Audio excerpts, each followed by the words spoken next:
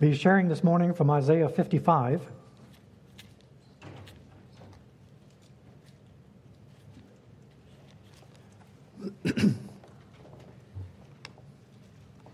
These are very familiar passages here, but I'd like us to look at them anew and afresh, with fresh eyes. So the Word of God doesn't change, and repetition doesn't diminish what it does. In Isaiah 55, God starts off with an invitation, and it's a great invitation. Come, everyone who thirsts, come to the waters, and he who has no money, come buy and eat. Come buy wine and milk without money and without price. Why do you spend your money for that which is not bread, and your labor for that which does not satisfy? Listen diligently to me and eat what is good, and delight yourselves in rich food. Incline your ear and come to me. Hear that your soul may live. So, God gives an invitation for all who are thirsty to come. It's an invitation that he gave to the woman at the well, and it's an invitation that he gave in John chapter 17 as well. And it's an invitation that he makes to us as well. He who is thirsty, let him come. So the part I want to share with you about begins in verse 6. And this is a command. And he says, seek the Lord while he may be found. Call upon him while he is near. It's not just calling, and it's not just seeking, because there are many people who seek after the Lord. You know, we're fast approaching the Christmas season, and the life of Christ was centered around people who were seeking after God, seeking after him. Right from the very beginning, God began to speak to Zechariah and Elizabeth, people who were seeking after God. He spoke to Joseph and Mary, people who were seeking after God. On the night that Jesus was born, God announced it to shepherds, and these men left their flocks and came seeking the child. And so all of these were seeking to worship and to draw closer, but other people seek him for different reasons. Pastor Roy was telling us about the people in California who deliberately, defiantly proclaim that they are without God. And for those, our prayer is, God help them. Right after Jesus was born, wise men from the east came. They were seeking the Lord. And right after they left, Herod also sought him to kill him.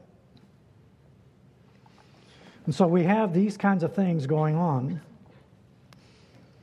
And so the invitation is, seek the Lord while he may be found. There were many people who sought after Christ. On the day of the triumphant entry into Jerusalem in John chapter 12, you have some Greeks that sought out the disciples, and they said, Sir, we would see Jesus. They're seeking after the Lord. They came to arrest Jesus as well in the garden. And as they came into that garden, armed with torches and swords and staves and clubs and all the other stuff, with violence on their heart and mind, Jesus asked them a question: whom do you seek? And they said, we're seeking Jesus of Nazareth. And Jesus said, that's me. And so they came seeking Jesus as well. After the resurrection of Jesus, Mary Magdalene, early in the morning, 3 days later, came to the garden tomb, and she was seeking Jesus. So the invitation goes out, seek the Lord while he may be found. Call upon him while he is near. But it's what are you going to seek? And why are you seeking him? Why are you looking for him?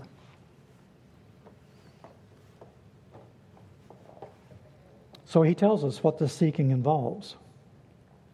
Seek the Lord while he may be found. Call upon him while he is near. Let the wicked forsake his way, and the unrighteous man his thoughts.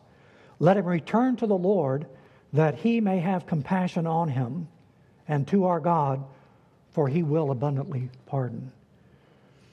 And so the invitation is for us to forsake our ways of thinking and our ways of life, the unrighteousness, the wickedness of our lifestyles, to forsake those things and seek the Lord. And when we do it in that way, come with humble hearts, repentance, and seeking something different from God, he says we'll be found by him. Because God's heart is forgiveness and cleansing and compassion. That's what the cross is all about, isn't it?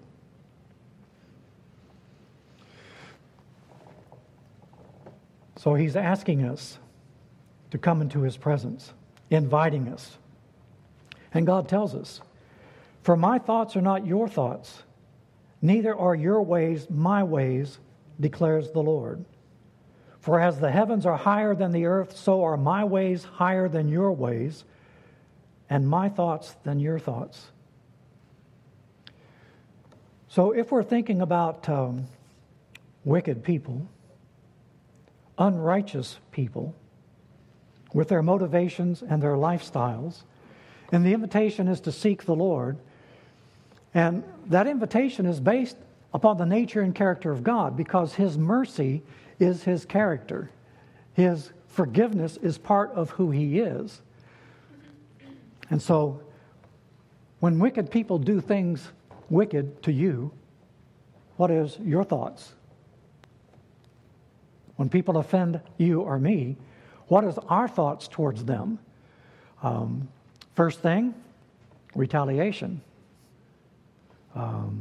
Verbal, physical, mental, emotional, spiritual, doesn't matter.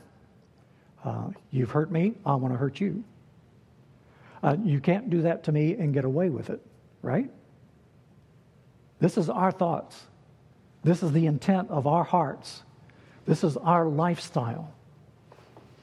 God tells us here, you need to come to me because my thoughts aren't like yours or mine. God's thoughts are not like ours. They're very much higher. And it's a good thing, because if we were honest with ourselves, we have wicked thoughts. And if we are honest with ourselves, we have unrighteous ways. And so if we pray for God's justice and judgment on those who have offended us, then we are condemning ourselves. So part of the greatness and mercy of God is that his thoughts are different than ours. We think punishment, we think retribution, we think judgment, condemnation, guilt, payback. And God, through the cross of Christ, says, I've got something better in mind for you. Now, the thing is that when we allow these things in our life towards some other person, it affects us more than it affects them. It destroys something within us more than it destroys them.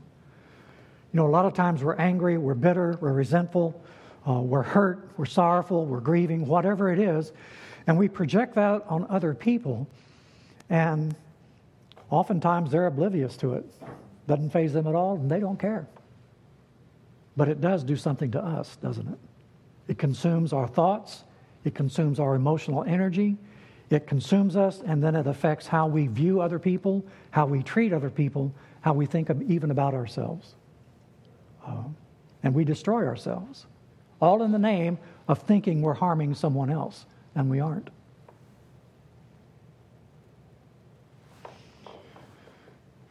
So he says, seek the Lord while he may be found. The opportunity for that to change in our life is here because God's thoughts are greater than ours.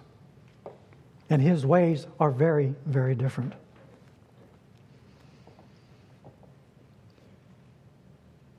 So he's asking for us to return. Now God continues and he says, as high as the heavens are higher than the earth, so are my ways higher than your ways, my thoughts than your thoughts. And God can redeem the worst person on earth that ever lived. The worst person on earth that ever lived or ever will live. God is able to redeem that person.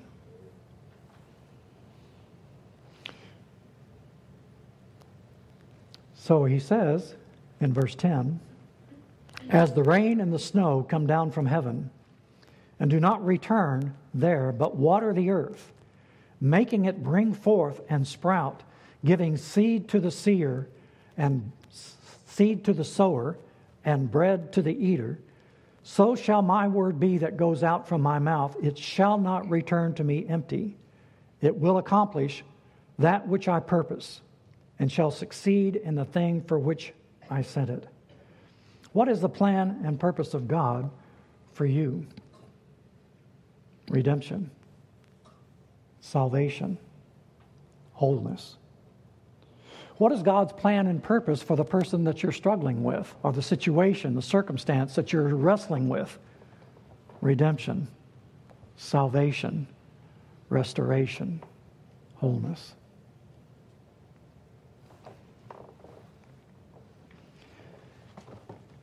We'll be surprised at some of the people that will be in heaven.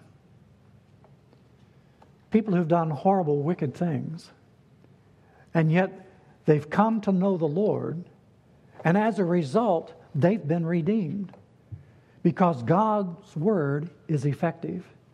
It doesn't negate what they've done. What it means is it's redeemed. And they have been changed. And what they've done can be healed and redeemed as well. Now, the thing is that even if we're a victim of another person or another event, there's a healing that needs to take place within us. Otherwise, we can go through life with a victim mentality. You know, poor me. Oh, I'm the victim here. This is beyond my control. I didn't do anything to deserve this. This just happened to me. Poor me. Well, yeah. That's true. What did Jesus do to deserve to be crucified? Nothing. What did they do to him? And he's not a victim here. More than conquerors. He redeemed all that hatred, all that animosity, all that sin, all that bitterness, all that grief, all that sorrow, all those things. He redeemed those things, took it into himself, and died for it all. And so, what's God's plan and purpose here? You shall go out in joy and be led forth in peace. When we allow these things to get inside us, the wicked ways and our wicked thoughts, we have no joy and our peace is gone, isn't it? And we can look for other places and other people and other things to fill that emptiness and that void, and they will fail.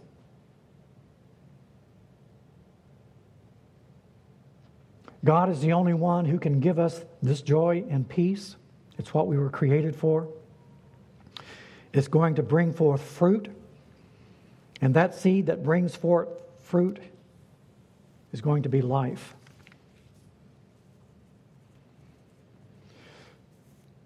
So Jesus talks to the woman at the well. And he tells her that he can offer her living water. In Matthew chapter 13, we have the parable of the sower.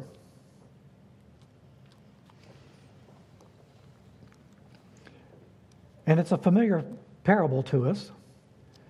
In it, Jesus is talking about a farmer, a man who, remember, he's talking to an agricultural society where most of the people were involved with agriculture in one way or another. And he tells them a sower went out to sow, and as he sowed, some seeds fell along the path, and the birds of the air came and devoured them. And he's going to talk about 4 different kinds of ground to receive it. And this ground will determine partly the response to the seed. Mark 4:14 tells us that the sower sows the word. It is the word of God that's being sown. In Isaiah 55, God says, as the rain and the snow come down from heaven and do not return, but water the earth, making the earth productive, making it bring forth and sprout, giving seed to the sower and bread to the eater. He says, my word is like that. It will not return empty. And the sower is sowing the word of God. It's a creative word. It's a life-giving word. It's a life-producing word. But you have to take it in to receive it in order for that to work. You can take a seed and you can set it here on this shelf and wait for it to grow, and it isn't going to do anything. It's just going to sit there. It has to be planted in the good ground. So the seed on the path, seed falls on the path, it's hard, unreceptive, bounces off. Doesn't affect it.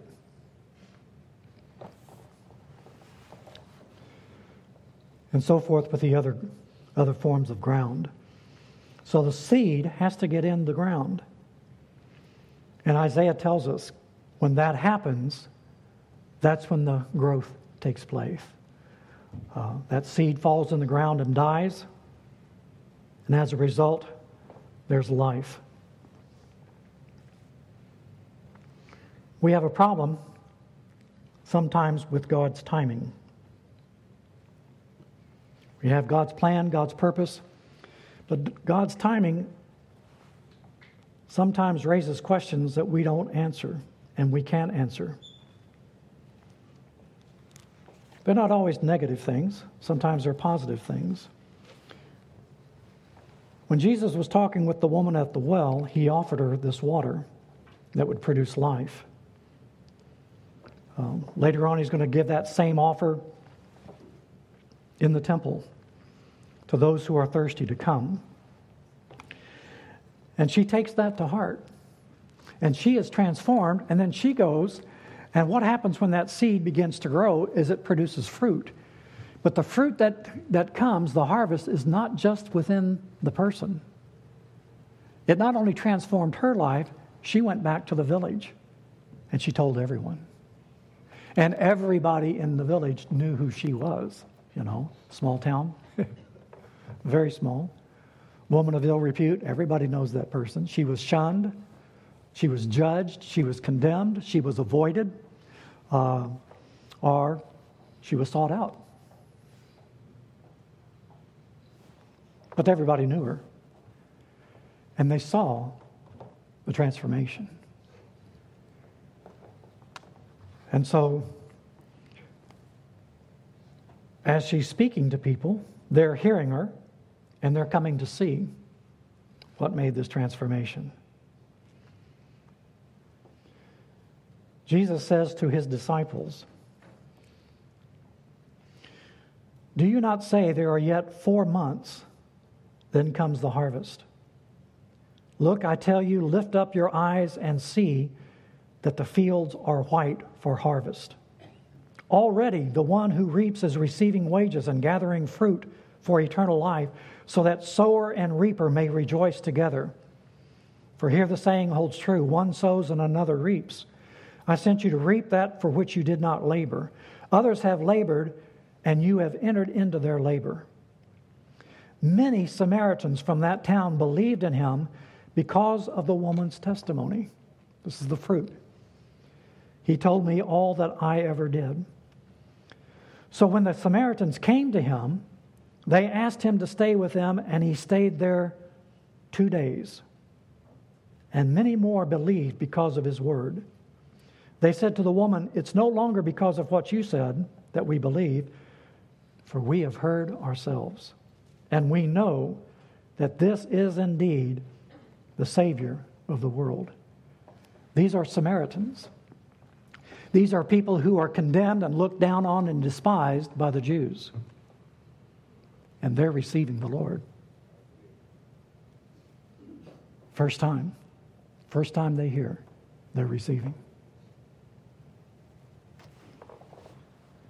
So Jesus was on his way from Jerusalem to Galilee, and he delays his trip for 2 days to be with them, and that 2 days resulted in life for them. In Hosea chapter 6,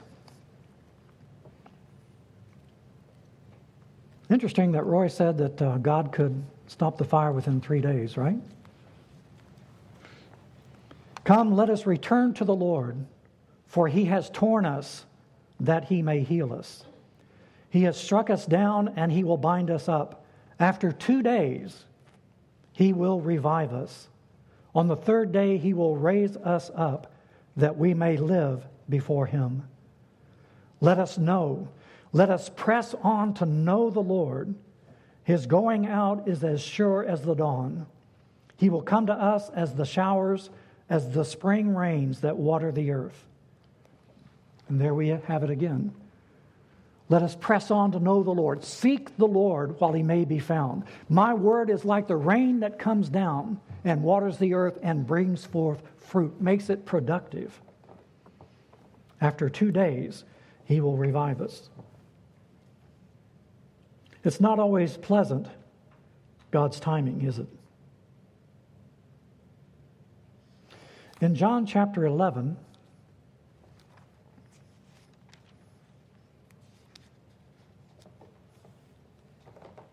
you have people that know the Lord.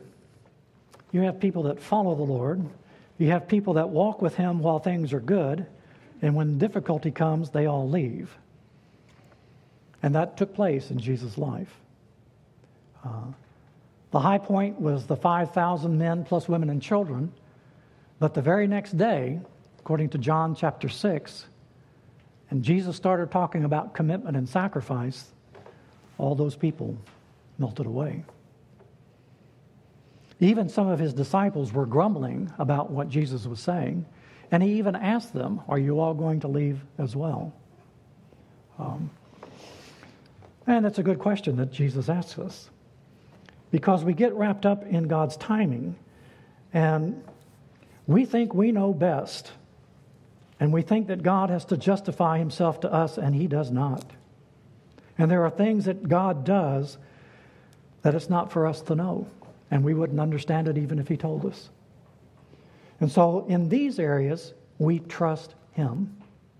And God's timing is not like our timing, just like his thoughts are not like ours, just like his ways are not like ours. His timing is very different from yours and mine.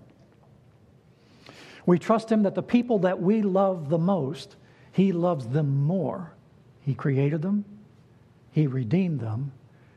He is their Lord and Savior forever. And so we trust him, even when we don't understand, even when we have no answers to the questions, even when we walk in the dark. The Lord's presence and his comfort is a source of light and help to us, even when it doesn't feel that way, because we're not saved by feelings, are we? We're saved by the Word of God and what he has done for us. Jesus did have some very close friends, and these friends were going to stick with him. And part of these friends, when everybody else deserted him and fled away, some of these women were faithful, and they didn't run. In that society, they weren't threatened like the men, but they did not run. I don't think they would have run anyway.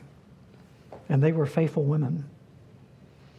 2 of them and their brother were close friends of Jesus. It says Jesus loved them. They were good friends, Mary and Martha and Lazarus. And Lazarus, his good friend, got sick. Very sick.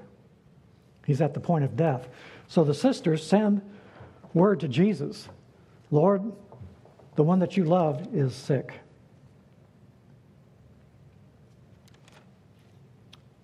And Jesus said, okay. And he says, this illness does not lead to death. It's for the glory of God, so that the Son of God may be glorified through it. And he stayed where he was. For how long? 2 more days. He stayed the 2 days with the Samaritans, and it brought forth life. Hosea says, let's return to the Lord. After 2 days, he will revive us. And Jesus stayed where he was for 2 days. Now that was hard for Mary and Martha to take. During that 2 days, Lazarus died. They didn't understand. They were people of faith. And when Jesus does show up, Lazarus has been in the tomb for 4 days. And Martha hears that Jesus is on his way. She goes out to meet him. First thing she says, if you had been here, my brother would not have died. There is a strong faith behind that, as well as an accusation, isn't there? I know if you had been here, all you had to do is say a word and he would have been healed. I know that. Why were you not here? That's the accusation in the question. I do not understand. That's what's behind the question. Why were you not here when I needed you? Oftentimes when we go through difficulties and trials, it seems like God is absent. There's no feelings.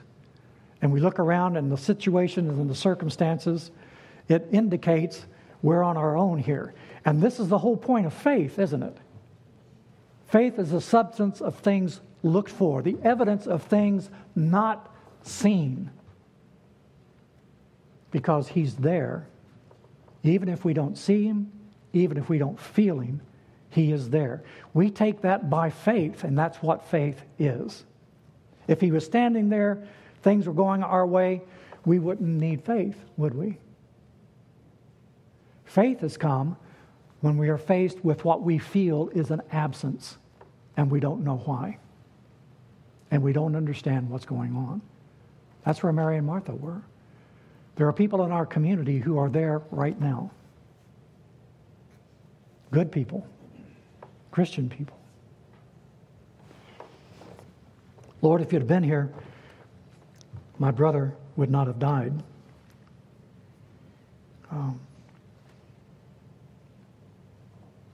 Jesus tells her, I am the resurrection and the life. It's not an event. It's a presence.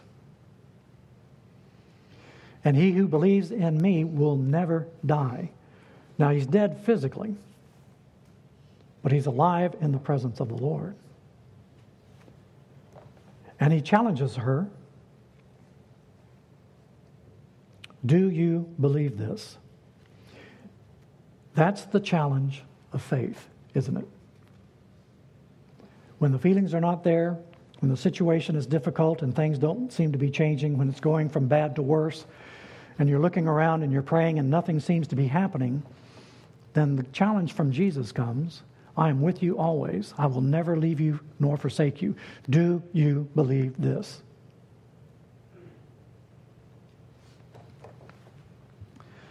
So Martha goes back and she tells her sister Mary.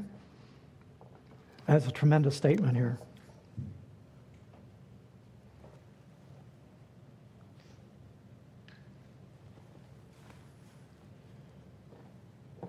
When she said this, Martha, she said, Lord, I know that you're the Savior who's coming into the world. And after she said that, she went and called her sister Mary, saying to her in private, the teacher is here. He's calling for you.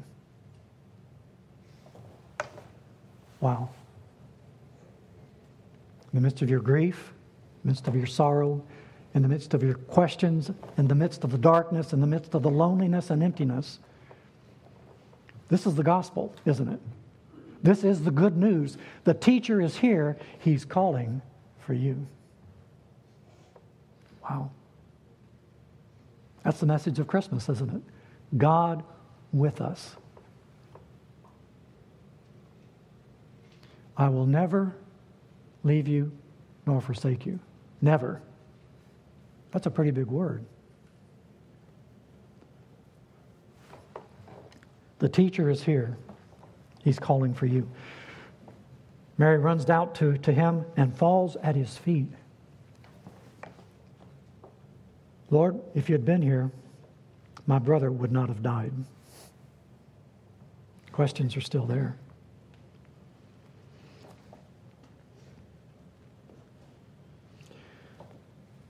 So Jesus gets up, and then he goes to the tomb of Lazarus. He weeps for his friend, for his friend's family. And then he tells them to roll away the stone. It's a challenge to their faith. There's objections. And Jesus said, I told you that if you would believe, you'd see the glory of God. And so acting in obedience to God, to the command of the Lord, they rolled away the stone. And Jesus does another really great thing. He says a prayer, but notice what the prayer is. Father, I thank you that you have heard me. He hadn't even asked anything. He hasn't given any command or nothing. He just stands before everybody with this tomb with a dead man in it. And he stands up and he says, thank you, God, for answering my prayers. The worship comes first. And the certainty comes first because he knows what he's going to do. And he knows what he's going to do because he's doing the will of God. And when you know what God's will is, then you can pray with power and authority and know that that prayer is heard. And Jesus says before he even asked anything, Father, thank you for answering this prayer. I'm telling you this beforehand, he says, so that people around here may believe that you've sent me. And then he turns to that open tomb and he says, calls him by name, Lazarus, come out, and Lazarus came out.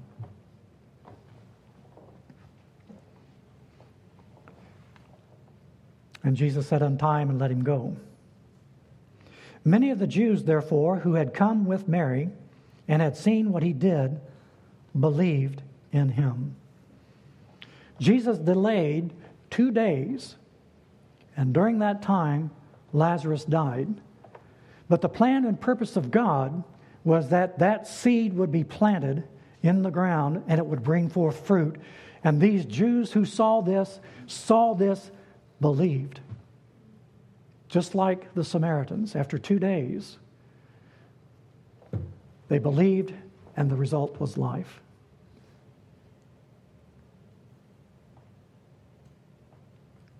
About a week later, they crucified Jesus